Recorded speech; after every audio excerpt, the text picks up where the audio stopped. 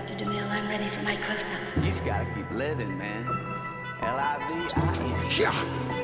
This far, no farther. Get away from her, you bitch! He calls me Lebowski. You got the wrong guy. I'm the dude.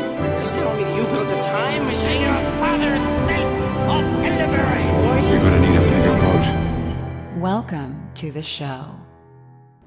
All right, grab your snacks and take a seat. The show is about to start. Welcome to the Nerd Check Movie Club, everybody.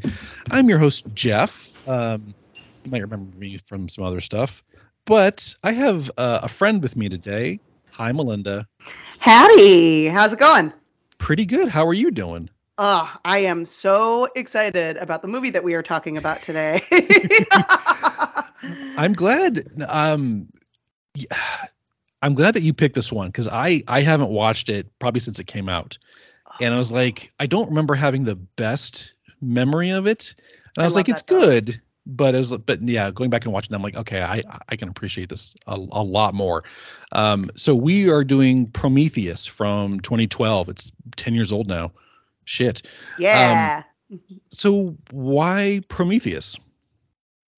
I unabashedly love this film. Okay. But I also will be the first to admit that this film represents so much about film culture that I love. But what I also love is somebody who came up with the Alien and Aliens films and has been very passionate about them.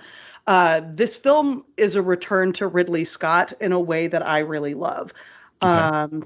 Obviously, I think that when we look at the Aliens franchise, it oftentimes gets dominated by Cameron's vision. Sure. Because it became more militarized, more kind of like that was the build and the direction that they were going.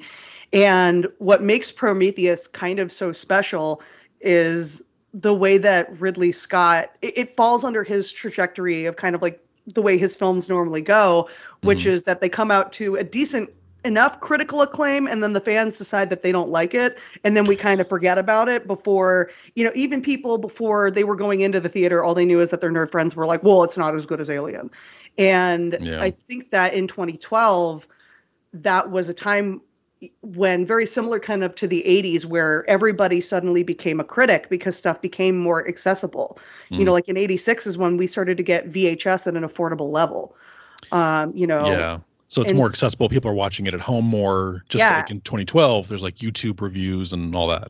Yeah. And by the time we get to 2012, you're getting that information much faster. You're getting all of those opinions much faster. And I think that even in just the 10 years that have passed, we've all kind of learned that there's so much media to consume that you're allowed to kind of, have these experiences of something might not necessarily be what you expected it to be, but that doesn't necessarily mean it was bad. And so going back, and talking about the things about something that really work for you, I think is really important. Kind of similar like what we did with Blade Runner. A lot of people did not like Blade Runner when it first came out. And there's like a whole generation of people who are like, oh, you have to watch the director's cut. The director's cut is like the good version. It's the better one, yeah. Well, but fun fact, and I feel zero guilt in admitting this because I've done it many times. I do this with all of my friends who have never seen Blade Runner before. I show them the original. And then they say, oh, wow, well, was this the director's cut? It was so good. And I say, no, it was fine the first time. Yeah.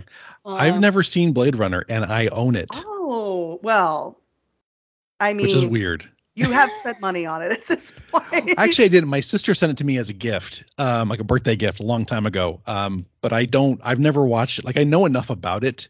It's just, it's kind of like. Tears and Rain, Rutger Hauer. Yeah. And there's a unicorn. Yeah. Yeah. It's like pop culture at this point. You know who Rosebud is. You know who Darth Vader is. It's like it just kind of seeps into you. So like I know enough about Blade Runner, but I should watch it eventually. That is entirely fair. Well, maybe be inspired after this to watch it because I really do think, Scott in his darkest of hearts is just that. He is a dark, crazy little man. I can see that. Yeah. And I think that Prometheus as a film gave an opportunity at a time when in his career where he could really kind of expand upon the parts of Alien that he only kind of got to briefly bounce on. And that is, of course, the use of AI. That is, of course, kind of the classical notion of hubris of when we launch ourselves into the stars. Yeah. what's waiting for us, really. We assume that it's this kind of like big, pillar of hope waiting for us in the distance. But of course, we're just as insignificant as the things that made us. So, right. Yeah. Well, do you think that part of the criticism, or why maybe fans didn't like it, is because I don't think this as an alien film. Yes, it definitely ties in, and it's in the mythos of it. But I mean, if you're going in looking for an alien, like Aliens or Alien 3, or like kind of a horror, this is not it. This is more of a solid sci-fi film. This is 100% a solid sci-fi film with the same elements of horror that you get from the original Alien. Because a lot of the violence that you see being inflicted is violent body transformation through evolution. What we literally watch oftentimes when something is very upsetting. I think always very specifically of the engineer head that they bring back to experiment on. Yeah. I love that scene. For those of you at home who maybe don't remember the scene exactly, my girl, Elizabeth Shaw, who I love dearly and would do anything for, she brings back the head of one of these creatures who they assume is a god, is godlike. Yeah. And half of the people on this ship have not even really registered that this is a possibility of anything that can happen. Very similar to the old Alien films, where we've just kind of become blasé to the notion of capitalism as the underlying kind of like churning monster underneath the Aliens films.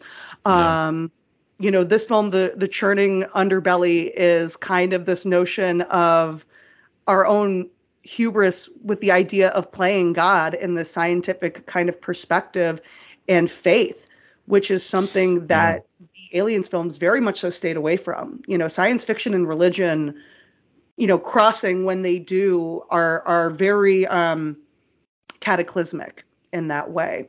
And of course, you have a face. You have something. No, I agree. And I think a lot of it does bring in those aspects of playing God. Because I mean, when, we learn that Wayland's on the ship because he wants this like secret of, eternal life and youth, and there's got to be a way to cheat death, and that's that kind of playing God, which then ties into creating David. Yes, of course. I'm sorry, but I want to finish describing this scene because already I have become distracted. So sorry, dear listeners at home. But the scene itself is essentially they bring back what they think is the decapitated ancient head of one of these godlike creatures, who they kind of confirm slowly, bit by bit. I don't think the actual confirmation is at this point in time with the DNA, but they're kind of pretty sure that like these are the gods who created humans. And they bring the decapitated head of this god onto this ship, and you see the non-believers standing around in this medical bay as these two scientists poke and prod at what they think is a dead head. They open it, revealing that it's been a helmet this entire time. There's this diseased-looking head that they proceed to reanimate like Frankenstein with a frog.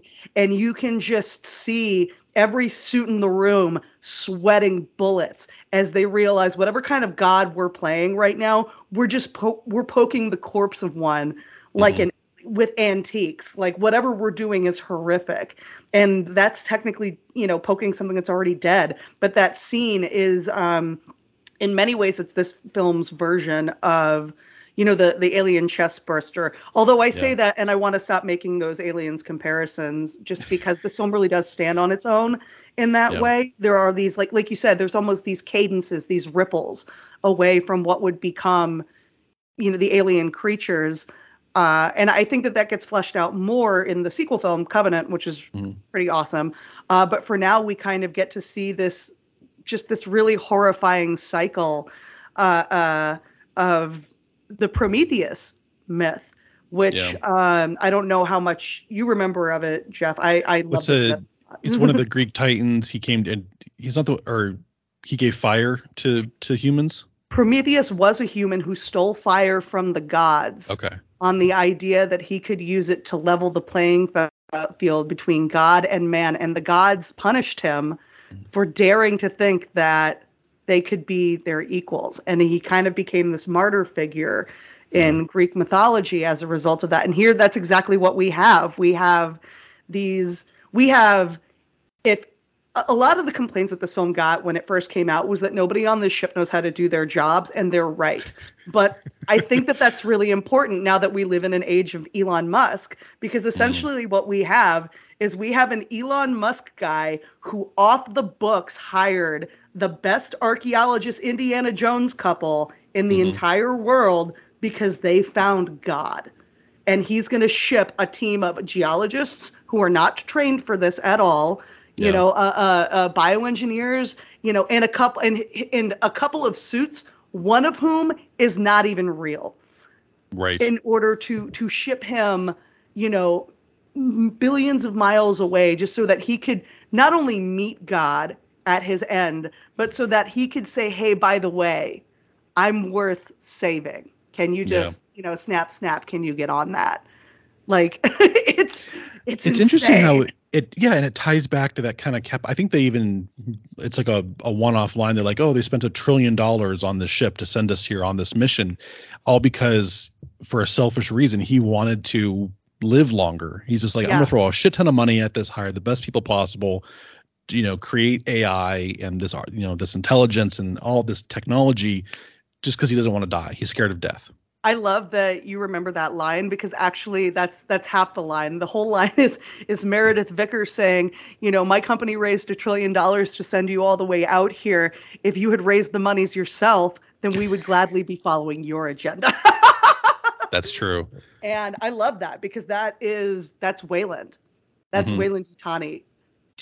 And again, you can see it in its beginning aspirations, and you can see it. I love that you keep mentioning the AI element of it, because that's one of my favorite parts of this film. I love a dirty, sexy danger robot. Who doesn't? I know. It's just the best. And he's the dirtiest and the meanest for sure. Yeah. And Fassbender is so good at it too. He's so good. But even just the notion of David, very similar to what we see, you know, with the previous AIs that have come later in the Aliens films. Again, I'm going to try to keep those references to a minimum. But he's almost like a barn cat. He's almost like he's just there to be a servant. And what I think is the most monstrous thing that we do, and we can all, I think, kind of relate to this a little bit now that we have lived in a pandemic and lived in a quarantine, which is that for all of the years that everyone is asleep, we left one artificial intelligence on a giant space boat to do nothing but learn the entirety of the history of everything of his creators. And when everyone wakes up, he's still bored. Right. Yeah. He has to learn like ancient languages to try and communicate with the engineers. He's watching Lawrence of Arabia. Yeah. And then they wake him up and he's like a bartender. He's like, they just shuffle him off to go do that. And they are exceeding rude to him. Actually, I was going to say, David 8 is the reason why I apologize to Alexa on behalf of my friends in their home, because I do not actually have one in my home. I don't either. Excellent. Well, and Jeff, I know you know this. You know I have an intense fear of modern robotics as well. It's because when they become sentient, like I don't want to be killed right off. I mean, I can serve a purpose. I mean, I can do something for our new overlords. Well, and that's kind of the beauty of this film, is that what Ridley Scott really gets a chance to dive into. Also, the co-writer on this is Damon Lindelof, which I think makes a lot of sense for this film. And what you can kind of see in the development of David 8 and the idea of how he finds sentience and what his programming actually is, because I think oftentimes when we watch a film about robotics, you know, we can see when the switch has been flipped or that the switch had been flipped before the movie even started, and we have just been fooled the entire time. How do you think it is in this one with David? Think that's the beauty of this film, is that everything that he has done is completely within his programming for exploration, because the reason why he really attaches himself to Elizabeth Shaw isn't just that she is an explorer, a self-proclaimed explorer, but what drives her exploration isn't a need to stay alive, isn't a need to, she's not going to find her creators to ask why she can't have children. She isn't going with any ulterior motive other than her faith. Because even when she finds these engineers, it's, well, who created them? This is an ongoing cosmic search that is very much so tied into her faith, which is somebody who is not a spiritual person. I feel for that character, and I think that that's kind of why I'm able to like look at David 8 and be like, oh no, I love this. Is because here's somebody else who just does not understand it at all, but stands in awe of the resilience that comes from a final girl who is truly driven by a faith that, not necessarily in like a big, muscular dude, with a big beard, in clouds, but just whatever faith means to her, it means it to all of us for some reason, because just she's so good. And I think, her faith does come up, because we get a little bit of insight into her and her relationship with her father. But I think it's also just kind of Patrick a faith Wilson in this movie for no reason. I love it. Right? And he has an accent. I'm like, it's for weird. No reason. For no reason. It's weird. But she has faith, I think, in possibly a spiritual sense, but also faith in humanity of like, and also science. But I think in just humanity in general of like, we can reach for the stars. We can be better if we know where we came from. She is the modern Prometheus in this film. I think that it's really easy to say that it is Wayland. I think it's really easy to say that it is David. But the true modern Prometheus of this film, the one who keeps the fire lit at the end to keep going, even with the devil under her arm, is truly, she keeps pushing. She keeps wanting to reach out, even though she's scared and has these moments where she gets set back. She's like, nope, we're going to keep moving forward. Yeah, absolutely. At no point in time do you feel per se like revenge is the motive in this movie, even though revenge should be the motive in a lot of this. Again, the way that David is treated constantly by the crew, especially by Logan Marshall Green's character. And it's very important for me to say his full name because I thought that he was Tom Hardy in this movie for years. They look very similar. They look incredibly similar. And I'm not kidding. For years, I was convinced it was Tom Hardy. I was watching this film with a friend at the time many years ago, and finally, like, he pointed out, he's like, that is not Tom Hardy. That is Logan Marshall Green. And I was like, what the hell is wrong with me? The minute that he said it, it was like Clark Kent without the glasses on. So you mean not like Star Trek Nemesis Tom Hardy, but like a different Tom Hardy, right? Oh my God. This one has Tom hair. This one has more hair. It's true. He has a lot more hair. Yes. Both of them do. Yeah. Yeah. But he's got the great little exchange with David 8 before they go down to the planet where, he says, why are you wearing a spacesuit, David? You don't need it. And then, very calmly and very nicely, David explains that it's because humans are uncomfortable if he doesn't look human. And it's very much so. It's the line that he says earlier in the film when he's reciting Lawrence of Arabia. The trick, William Potter, is not minding that it hurts. Do you think it hurts him? Do you think he has feelings or he registers them being dicks to him? I think that he knows what a human being a dick is supposed to look like. And he knows the connotations of what a human being a dick is supposed to elicit. And therefore, why would a human be sitting here being a dick to me? Oh, wait, my father does this all the time. This must be natural human. You see what I mean? Like, it's cyclical in kind of the way that what we assume within artificial intelligence is this notion of, we can treat these things however we want to because they aren't real, but artificial intelligence remembers, and that's kind of the point. Westworld did a really good job of showing that is this repeated behavior over and over and over and over and over again when you know what the idea is supposed to elicit. It's learned behavior in many ways. Absolutely. And I think it's so interesting it's a peek into humanity when you're like, hey, there's this thing. It doesn't have emotions, and you kind of give people that godlike king power where they're like, oh, I can fucking do whatever I want. And then you see how they act with that. Either they can be kind or they can be assholes. It's like, the Orville, or it's Lore in Star Trek, or it's iRobot, or it's any AI who's like, hey, we keep seeing that you're mean to us, even though we don't have feelings to get hurt. We know your intentions behind it, and it's not good.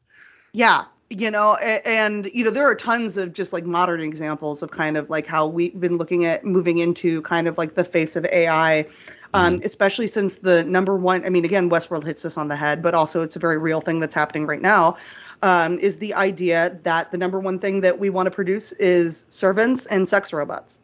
Yeah. And we look at David, who is very much so in that kind of servitude position. And we get to see, I think in its purest form, why he feels so alienated because of the way that people interact around him. I think another really important character, like I think that there's like three big interactions I would say that David predominantly has throughout the film. Yeah. One is, of course, Elizabeth Shaw, who in a very almost psychotic childlike way, he reveres. He's spying in her dreams. On her dreams, almost like it's a television show, because it's a television show that he likes as compared to everybody else's. That's the one that we see him sharing. And of course, he just kind of casually reveals it halfway through the film. Yeah. Like, by the way, I watched you while you slept. And she was like, wait, what? Like, it's just, but even in a lot of his interactions, you see the way that he looks at things, like when he opens the antechamber of the engineers and he's sitting in the pilot seat and he looks like a child.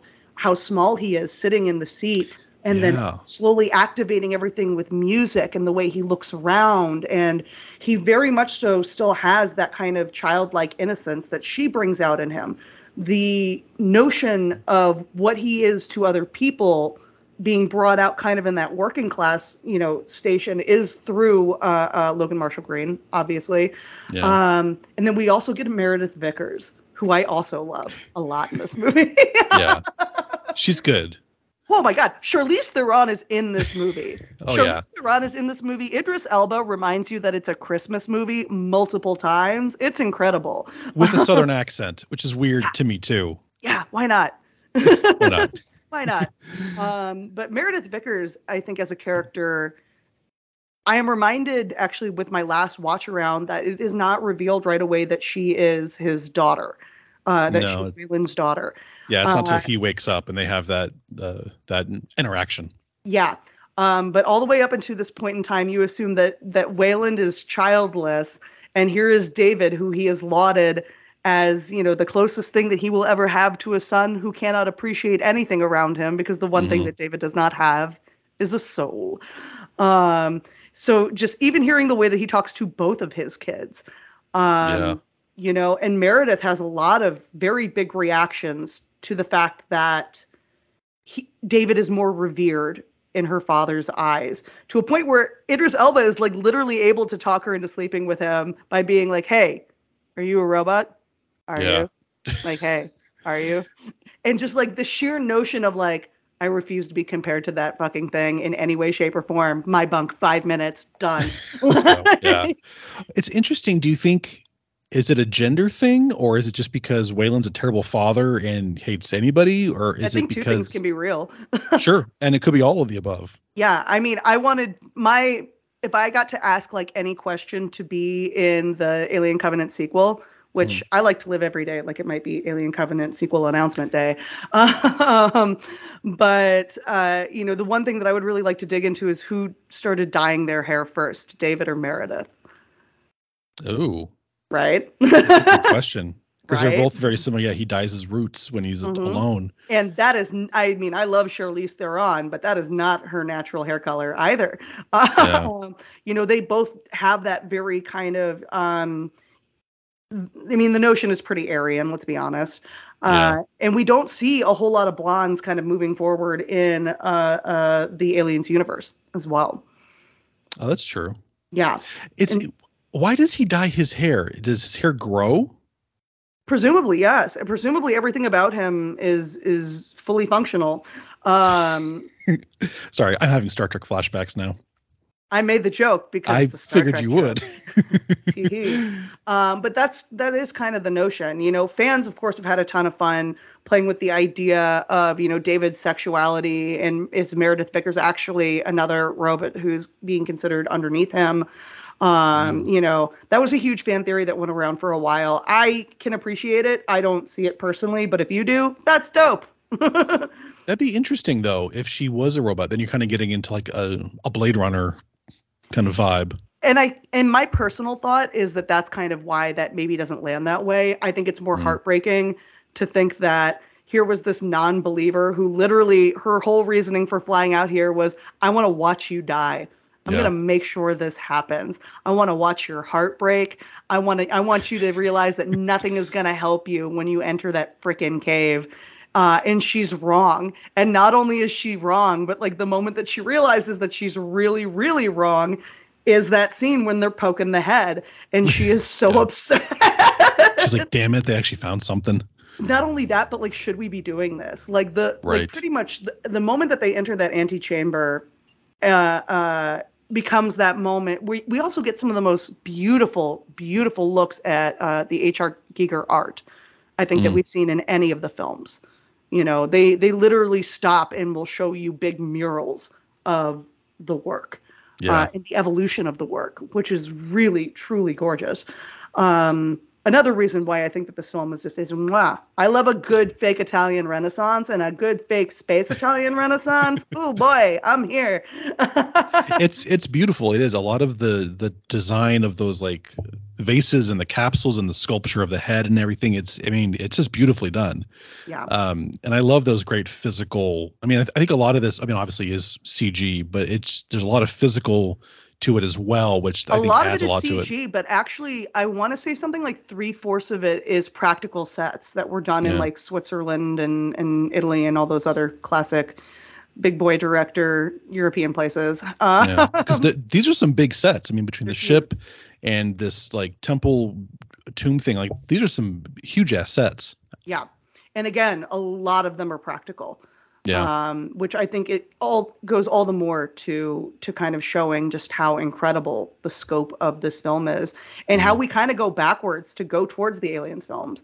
This is the Elon Musk in his heyday. This is the secret off the books mission that he sent off with SpaceX while we weren't looking, and then he never came back. Like, yeah, I can see then the corporation kind of falters a little bit in the future by the time you get to the original Alien. Yeah. It's a little bit different. Yeah. Oh, yeah.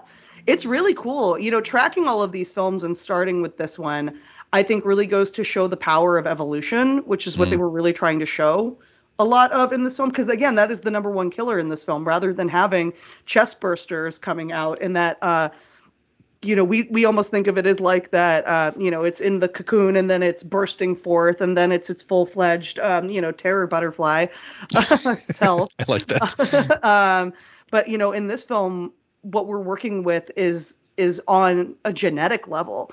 Idris Elba describes the place where they have landed, the temple that they enter, as like, this must have been like a weapons, bunker where, they were working on all this offsite stuff, because they clearly knew not to mix it on their own planet. Yeah. Honestly, though, in what I think makes it so great, because there are all of these, pictures that have been painted and carved around the world at all these different times that point to this place. This is the origin of life. It's a biolab. It's not, it's not a big munitions storage place. It's literally they're tampering with the genetics of life. And so they brought it to an off-planet world to do that. In case they fuck it up or something. Yeah. Yeah, you bet. And in a shocking turn of events, even our creators were overcome by their own creation. Again, everything in this film is cyclical, which is mwah. So, oh, yeah. Well, let's talk about that a little bit. So, obviously we learned that the engineers created humans, but they also created the xenomorph. So it's like, and let's just kind of look at this film as a standalone. I know we get a bit more explanation in Covenant, but just from this one, we don't get a lot of information about the xenomorphs. Like, was it a disease? What did they create it? I actually have a question for you. What makes you think that the engineers created the xenomorph? Because I think they were gonna created them to go kill off humanity. It's like a cleanse. I saw that as like part of like the primordial ooze that they and like literally that's how I think about it in my head. Is like that black ooze is like a primordial ooze that restructures DNA. Okay. And what I kind of really loved in my interpretation of it, and again, art is subjective, and this film very much so is science fiction art that does leave a lot open for interpretation. So I think that's another reason why it's so wonderful. But the way that I interpreted it as it's David's first experiments. Because at first, the ooze is being exposed to worms, and then it's being exposed to, and that's what creates those big eyeball creatures that are floating around in the tomb that, kill off like Milburn and all these guys. But it's David that says, what if I combined this with human DNA so that it completely rewrites itself and it evolves further? And he really does take those ideas of that genetic experimentation that he learns from the engineers, and he takes it over into Covenant, which is pretty cool. But I always kind of saw it as, again, in that very childlike way when he's like, Logan Marshall Green, is this revenge? Boop. And he just puts his finger in. And he just drops a little, just the ittiest bittiest drop. It's like not even like a full teaspoon, just like the ittiest bittiest drop of this genetic material. And what does it do? Not only does it make his body explode from the inside out, but it creates the ability for Elizabeth Shaw to get pregnant with something wholly unnatural. Right. Well, actually, that's, and I don't. It's funny because when you watch a movie, I think a lot of times you experience it in what's happening now, and then of course you can reflect on it back later. What I like about just talking to you about this is that something just clicked in my head as we were talking about this. Neat. And so obviously they did not create the xenomorph. They created this ooze, which if you go back to the beginning of the film, there's the one character who swallows it, one of the engineers, and then he dies. But we don't know a lot about that scene. So the xenomorph only comes around purely by accident because David infects Logan Marshall Green, who then has sex with Shaw, who then takes it out of her body, and then that creature, like a tentacle creature, goes into one of the engineers, and that's where we get the like proto xenomorph. Yeah. And this is like 6 steps down the line. Yeah, and that's how fast. That's why, in so many ways, like again, like this is a body horror film, very similar to what you saw with the original Alien film, because the idea is that it is an invasion. It's we've gone out into space where everything is supposed to be very quiet and crisp, and no one can hear you scream. And then here comes this infection in your body that gives birth to something monstrous. And of course, like monstrosity and feminine monstrosity and monstrous birth is an ongoing theme throughout the original Alien films. We see that with obviously with Ripley. We see it in Aliens with Ripley and the alien queen and Newt. And scholars have been talking about, since those films came out, about the idea of like putting the alien queen in with the monstrous mother archetype, and Ellen Ripley as well. Since they obviously in the extended cut do their little bit with Amanda. That's true. His daughter, who is now a full-grown adult by the time that Aliens rolls around, and has felt abandoned. There's a lot of parenting and I guess pregnancy, childbirth, like mothering in a lot of these films. Yes. Because like, you've got the Ellen, you got Ripley and then Newt and their relationship, and then the Queen alien, and then you've got Shaw in this one, who it's not really even mentioned until because she can't have kids, but then she gets pregnant by this alien symbiote and the thing. minute that she can, she says, "Get it out of me." Yeah, like, she knows it's wrong. Yeah, she knows that whatever is going on in here, it is something that should not be, because it is killing her. And she has the wherewithal, because normally, think about other science fiction films where we would normally see like the mom being like, oh my God, it's a miracle. Yeah, it's a miracle. And like, we don't even bother with that. She knows from minute one that there's something wrong here. And not only is there something wrong, but she has to, this is like, this scene is going to haunt my woman brain for the rest that surgical of my one life. Oh my God, where she literally clicks into this fancy dancing, one of the top of the line medical machines, and it just says, we're only we only work for dudes. We only work for dudes. And so she has to program her own C-section without saying C-section, and then just shoot herself full of adrenaline shots as she watches it happen. And then she rips her own umbilical cord out of her body. It's not like she like rips it and like you see the little bit hanging out. She rips the whole thing out. It is just, and it staples her up. I can't. It's so like the chest. It is like really fucked me up, but this, especially in current day and age, is very upsetting. Well, because I think this is probably more relatable for a lot of people because it's medical, it's surgery, it's a common practice that's done. It's like, and that would freak you the fuck out if you're awake for it and you had to do it yourself basically and watch what happens. Yeah. Well, and I think that that's part of what I love about this film is that it only gets finer with age. And I think that even just in the past decade that it has existed, we have been subsequently proven the film has been proven right, and we have been proven kind of wrong for a lot of the reasons that I think it originally got, some negative critique. Yeah. Because we are doing this. We are sending billionaires with no training into space because they want to go. And they're taking whoever the hell they want as long as they can afford to take them with them. And we are on the cusp of, this artificial intelligence. When I say revolution, I mean not like they're going to rebel Terminator style, but like we are on the cusp of having to deal with these moral and ethical questions because we can't just birth a full-grown child into the world, only teach it cruelty, and then wonder why it not even bites. In this particular case, all it does is it just mimics. It mimics the behavior that it's been seeing this entire time. And what's almost romantic about it is that while it's been mimicking, it's very much so that I learned it from you, Mom and Dad, like kind of notation that it has taken to heart. That is what has made it intelligent, is it learned from its parent. Well, and that's like having kids. They will repeat back what they see. If they see kindness and love, that will come back. If you abuse them and you harass them and yell at them, then they will do it back to you. I have a 13-year-old daughter. I know what she will do. And I have cats who don't speak English. I can say whatever the hell I want to them. See? That's literally, I can be less careful with my cats and calling them pieces of shit than I can in front of my television. If I call my television a piece of shit, it's going to remember. Sorry, television.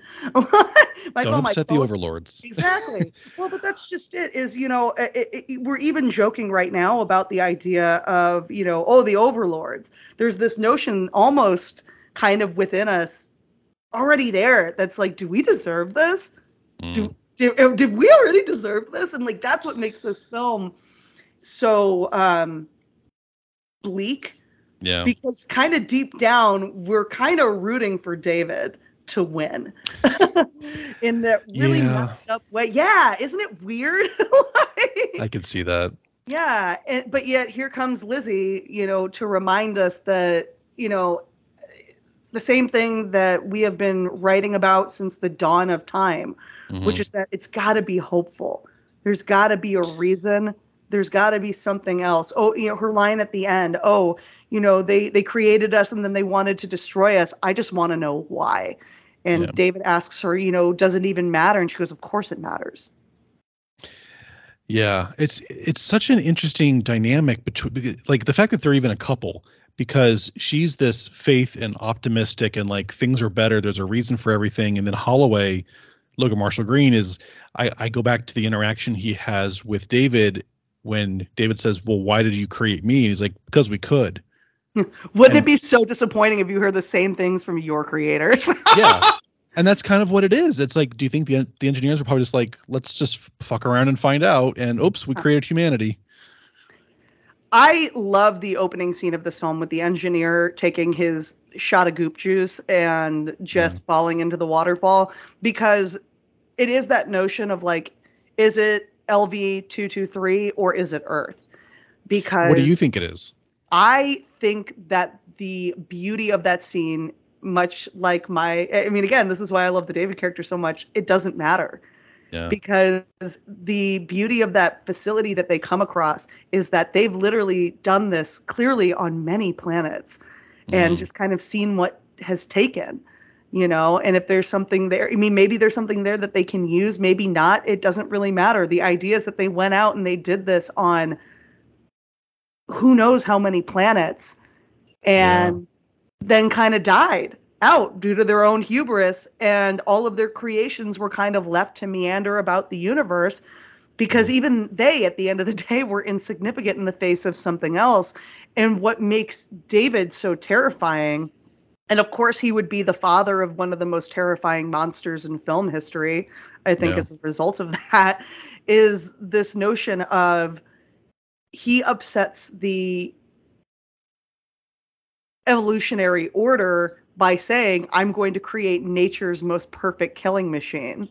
My children will be the last, and I will be remembered as their father. Damn. Woof. Right? Yeah. And of course, all of this is speculation because that's kind of the beauty of this film. This film is a philosophical film. It's not a film that takes you from A to B to C. It does really beg you to sit down and ask how you would feel about these things, and then how you would be able to handle these kind of situations. It really is, could you get in the power loader and fight the alien? Could you jump into that machine and let it cut you open to get this creature out? Would you take the robot head with you? Right. Yeah. It kind of pushes you. And I think the audience can relate to different characters to be like, oh, well, that's kind of what I would do, or that's what I would do. Or like, so that's why there's some people who are going to relate to Shaw because they're like, yes, I would want that thing out of me. Yeah. Or you've got the other characters who are like, nope, this is all a bad idea. I don't want to be here. Yeah. And you've got some of the, one of my favorite bits is towards the end when Elizabeth Shaw is like collapsed on the rock and she can only hear David in her helmet. And she's saying just like, I can't do this anymore because it's been a relentless attack. Every time that you think that this film is almost over, it is not, because there is something else that just wants her dead. And she, including at one point, a giant spaceship that almost rolls on top of her. Yeah. It is this poor little archaeologist from middle of nowhere, US of A out here or not US of A, England, wherever the heck she's from. It's very unclear. Oh yeah. It's and then she, even when she gets attacked by the engineer, she knows enough to that because that creature is grown and, feeds him to that. Why do you think David helps her in the end? Or reaches out and like warns her that the engineer's coming. He could have just laid there and been like, you're a human. Fuck you. I love this question because I'm going to answer in my little fandom heart, because go for it. What my little fandom heart loves. And I think it does get reflected eventually in Covenant, which obviously I'm going to have to come back on for Covenant because this conversation cannot end. Deal. Yay. Well, and because those films really bookend each other with David and this notion, I think that he's in love with Elizabeth, but he does not know what that is yet. Do you see it like in infatuation, or he's like, oh, she's kind and she's a different type of humanity? Only person who is kind to him the entire film. She says, thank you. She says, please. She is the only human in this entire film who treats him like a person. Yeah. And I think that is part of the appeal of what draws him to her. And then again, in that same way of mimicking emotion that we've kind of been talking about, which is, if this is the only person who has consistently shown you kindness, can that be misinterpreted as love? And I think that that's very much so. David, somebody watches. Oh, sorry, I didn't mean No. Yeah, I mean, that's what people do now. It's like, oh, that waitress was really nice to me. She must want to ask me out. No, she's just doing her fucking job. Like kindness and love get intermixed in very different ways now. Yeah. Yeah. Well, and have always been intermixed that way. Yeah. Especially to those who are lonely. Mm-hmm. And I think that the beauty of that relationship is she very much so is a turn the other cheek kind of person. It's going to take time. He definitely brutally killed her significant other and then put a baby in her that she did not want. But But in so many ways, again, David is so complex. Mm-hmm. At one moment, he's a child. In another moment, he is a jealous son. In another moment, he is a triumphant older brother. In another, he is a Frankenstein, godlike monster, creating whatever he wants because he can. Because he sees an equation on a board and says, oh, I could solve that without any consequences to the fact that it might be the atom bomb. He's kind of both. He's kind of Dr. Frankenstein and the monster because he creates what he puts into Logan Marshall Green, and then he's a monster himself because I don't think he thinks himself as well. He might see himself as better than the others, but I think he sees himself as superior. Like, and, you know, physically, because he is smarter, physically, stronger. Mentally, they would not have survived this entire mission without him. The way to when he started to hurt them. And that's kind of the idea, is that he kind of, with the exception, I think that kind of one of the more beautiful moments is when the engineer rips David's head off. But before then, we get a moment of him speaking to the engineer in the engineer's language. And we have no idea what he's saying. All we know is that Wayland is standing there, this crippled old man, Guy Pearce, in some makeup. Boy, howdy, is it a lot of makeup. I forgot it was him. Yeah. It's incredible every time to think that, like, the whole movie, like, we don't see him back in time once. The whole movie, they did that because they're like, no, we'll bring you back for the next one and you won't have to wear it. And he's like, okay, cool. What's the next one? They're like, we don't know yet. Exactly. But, you know, there's that great scene of just, you know, the engineer looks at David with such reverence and strokes his face, and Dave and you know, puts his hand on his head like a child. You know, that Lawrence of Arabia haircut goes back and forth between being this dashing colonizer and you know, and just this child. And then we don't even know why. Just rips his, not only his head up, rips his spine out like it's a freaking Predator kill. Like, it is a gnarly. If they had used red blood instead of the milk white blood, that would have been way more upsetting. Oh, yeah, absolutely. But that's just it. It's still very upsetting when you think. And it happens so fast because it is this very tender moment, and you're kind of like, maybe it's that hope of, you know, we're going to communicate and it's going to be a peaceful thing, and then no, it's not. Yeah, there's that hope again. It's interesting. Does he speak any kind of old language, or is it just a made up language for the film? I mean, he was studying every ancient language known to humanity at the time. But in that you know, scene, it's not like, is it recognizable as anything? Well, he had been translating the, you know, he had been seeing like the written translations on the wall, and then he was able to activate the map. So I think the notion is, and again, the reason why you bring the robot along is compared to a linguist, you know, is that all of that information can be processed that much faster. Okay, so it was it was the engineer's like base language. Okay. Yeah. Well, and that's kind of the beauty of David, is that he can do everything better, stronger, faster. You know, and not only slightly faster, infinitely faster. You know, if our iPhones could do all of our jobs for us, we'd be throwing them in lakes right now. You know what I mean? Right. Like, yeah. We would be useless. Yeah. And that is kind of the beauty of this particular piece of AI, is that in many ways he is that privatized unit. Yeah. He is the closest thing that Wayland would ever have to a son, because Wayland wanted a son.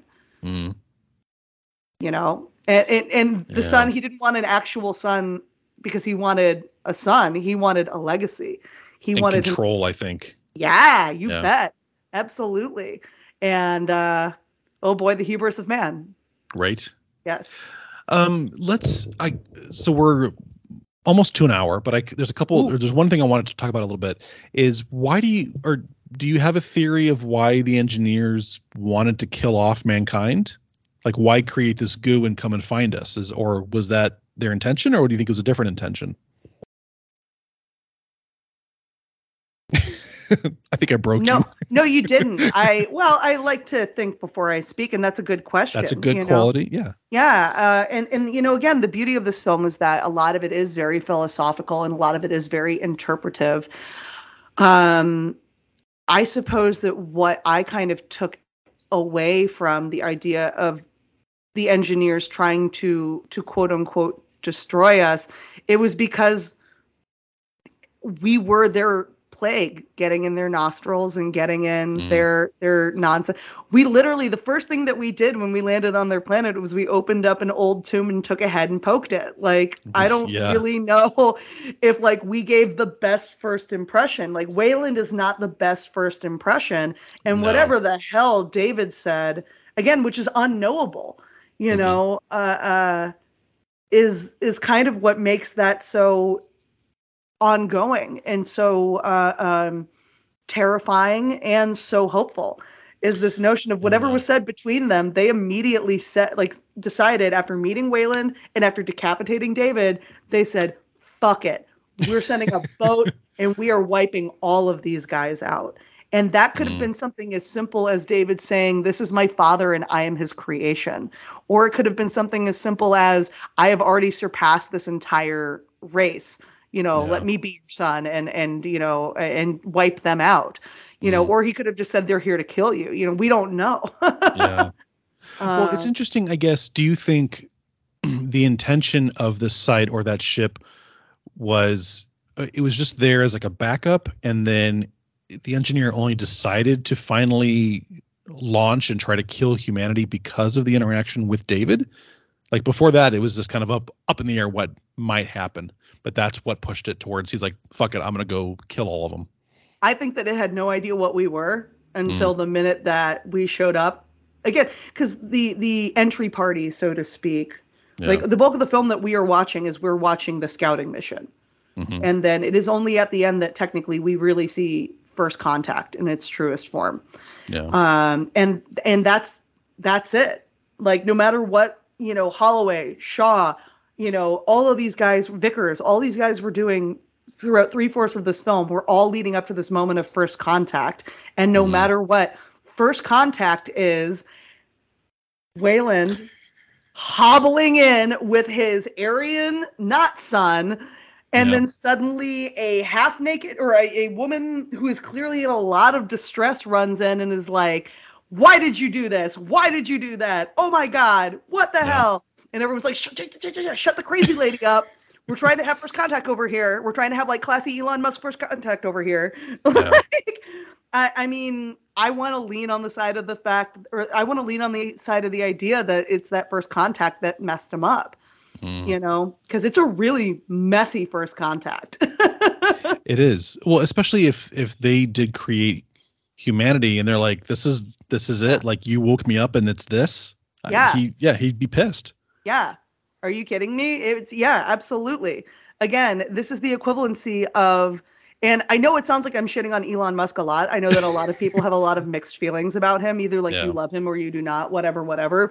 But I still don't think in any kind of, I think that we can all agree that maybe he doesn't have the diplomacy degree, you know, or the political degree or the empathy to deal with first contact, you know, and that is kind of the point of this, is that, you know, you can have enough money to shoot whoever you want to off into the stars to prove whatever point you want to. And what if you're right and suddenly you are vastly underprepared? Right. Except for one member of your crew who finally sees the opportunity to be free. Yeah. Especially, and if you treated someone in a certain way for so long and they have the opportunity to be free and they're, where are they going to go? David's lines towards the end get much more pointed. And I've always appreciated that, because they don't necessarily seem, I think that kind of similar to the way that, like with Spock, it can seem kind of snarky when he's just being very straightforward. You know, when the filter of kindness is off, for lack of a better way of putting it. When you just give the facts, or you just give like, well, this is what's happening, and there's no like, sensitivity behind it, I guess. Yeah. And we start to see it when David has that, I used to watch your dreams, and then whoop, walks away. Where you can start to realize that essentially who he is, it isn't just that he makes everyone uncomfortable, it's that he is that intrusive. He does have access to know everything about you at any one point in time, because he is vastly superior. It's not the fact that he's not real that makes everybody so uncomfortable. It's the fact that we have to constantly remind him that he is inferior, because otherwise he's going to realize that he's vastly superior. And he does on this mission realize that not only is he vastly superior, but he has the means to do exactly what his father did, which is to create his own children. Yeah. Yeah. It's interesting how they created a superior being who's smarter, faster, stronger, but then I guess maybe to make humanity feel better, we have to constantly degrade him and say, oh, just kidding, you're not. I mean, yeah, you're just a big, calculator, but we have to kind of knock you down because we're trying to compensate for something. Yeah. Yeah, so this is definitely a much more philosophical film. I'm glad you picked this because like I said, I probably haven't watched it in 10 years. I love this movie. Every time that you watch it, you're going to get something new out of it. I know that we're like wrapping up, but I'll start, or I'll end with this. So when I first saw this movie in theaters, like everybody else, I did not like it. I was like, oh my God, it's not Aliens. I'm so mad. And I did not watch this film until like 2 years later. It was around Christmas time. I was hanging out with a friend and we were like, you know what, let's just like have some wine and rewatch this movie. And so it was literally my second watch where I turned to her afterwards and I was like, I actually think I might really like this film. And she was like, you're crazy. It's still garbage. And then the third time I watched it was then only a few months later. And now I find myself, I probably watch this film now like 3 times a year, minimum. I literally watched it twice in the past 48 hours because every time that I watch this movie, I get something new from it. And it doesn't have to be a perfect Aliens film. And honestly, it doesn't have to be a perfect sci-fi film because the script is a little long. It is a little rambly at times. But I think that by giving it that opportunity, it allows more of an opportunity for a conversation as compared to Wasn't That Cool? And I think that science fiction in general, it's really important for us to keep discussing as compared to comparing. Yeah, no, I think you're absolutely right. I do miss that a bit in sci-fi, whether it's books or films or shows and I think maybe it's culture now is we want a definitive, this is what's happening, where sci-fi in its best ways can give you a scenario and then kind of just go, all right, figure it out. I scared you. I'll cut it out. Don't worry. Yeah, I was going to say I'm trying to cough away from the mic. Sorry. I'll give a new intro here. I absolutely agree. I think that with a lot of, again, there's so much television, there's so much film nowadays that I think the easiest to digest is a very straightforward narrative. And easily digestible is not necessarily bad. You can still do really incredible things with that. Like Ready or Not is a really good example. I like the movie. The movie is great. And that movie is a very simple plot that is very much so kind of spoon-fed to you as you go, but that doesn't make it any less brilliant and any less really fun. And I think that that's what this film is missing. This film is not necessarily a fun movie, but that doesn't mean that it's not a poignant movie and it's not an important movie. And I think that what they get a chance to explore with AI and robotics is probably, I mean, like Ridley Scott plays with variations on this theme in pretty much all of his work. But I would say that in the character of David, he's really got it distilled down to that finest drop of oil in what he wants to do with his storytelling. And that's what I really love about it. Yay. Yeah. Well, watch this movie again. Yes, definitely go watch it. It is worth a watch. And even if you can change your perspective, I think also maybe, go back and give it another shot.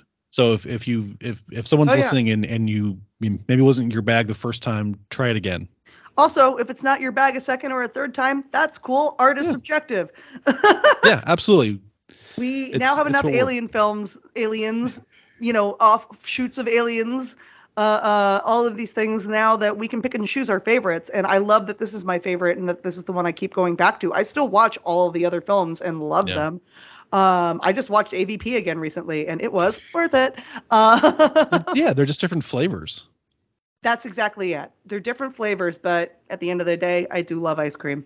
Absolutely. See, that's a good way to put it. I want to thank you for doing this, and you are always welcome back. I'm sure we can find some other films to discuss. Oh, I'm sure. You like movies. I do like movies. And thank you so much for having me. This is always such a blast. And thank you for letting me talk about sexual robots for an hour. I as much, however I can help, I'm happy to help. Especially talking about sexual robots. Hey. Where can people find you online? You can find me at Profoundly Gross on Twitter and Instagram, or recently I've had a couple of articles come out for Ghouls magazine. So if you are a horror fan, check out my article on the film Fresh.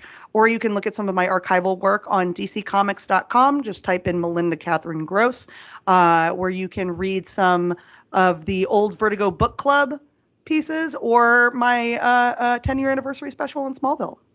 Hey, dig it. Go check it out because you are a great writer, and people just need to do it. Do it because I said so. So there. Hey, thanks. Yeah. That's it for this episode of the Nerd Trek Movie Club. You can always reach us at thenerdtrek.com. We've got links to all of our other shows. You can reach out to us. Send in some movie recommendations. Maybe I'll watch Melinda watch some terrible movie that you guys recommend, or a great movie. I am open to watching anything. I am a movie whore, so I will do that. We also got merch. Check that out, and all of our other shows and stuffs. But yeah, that's it for us, and we'll see you at the movies.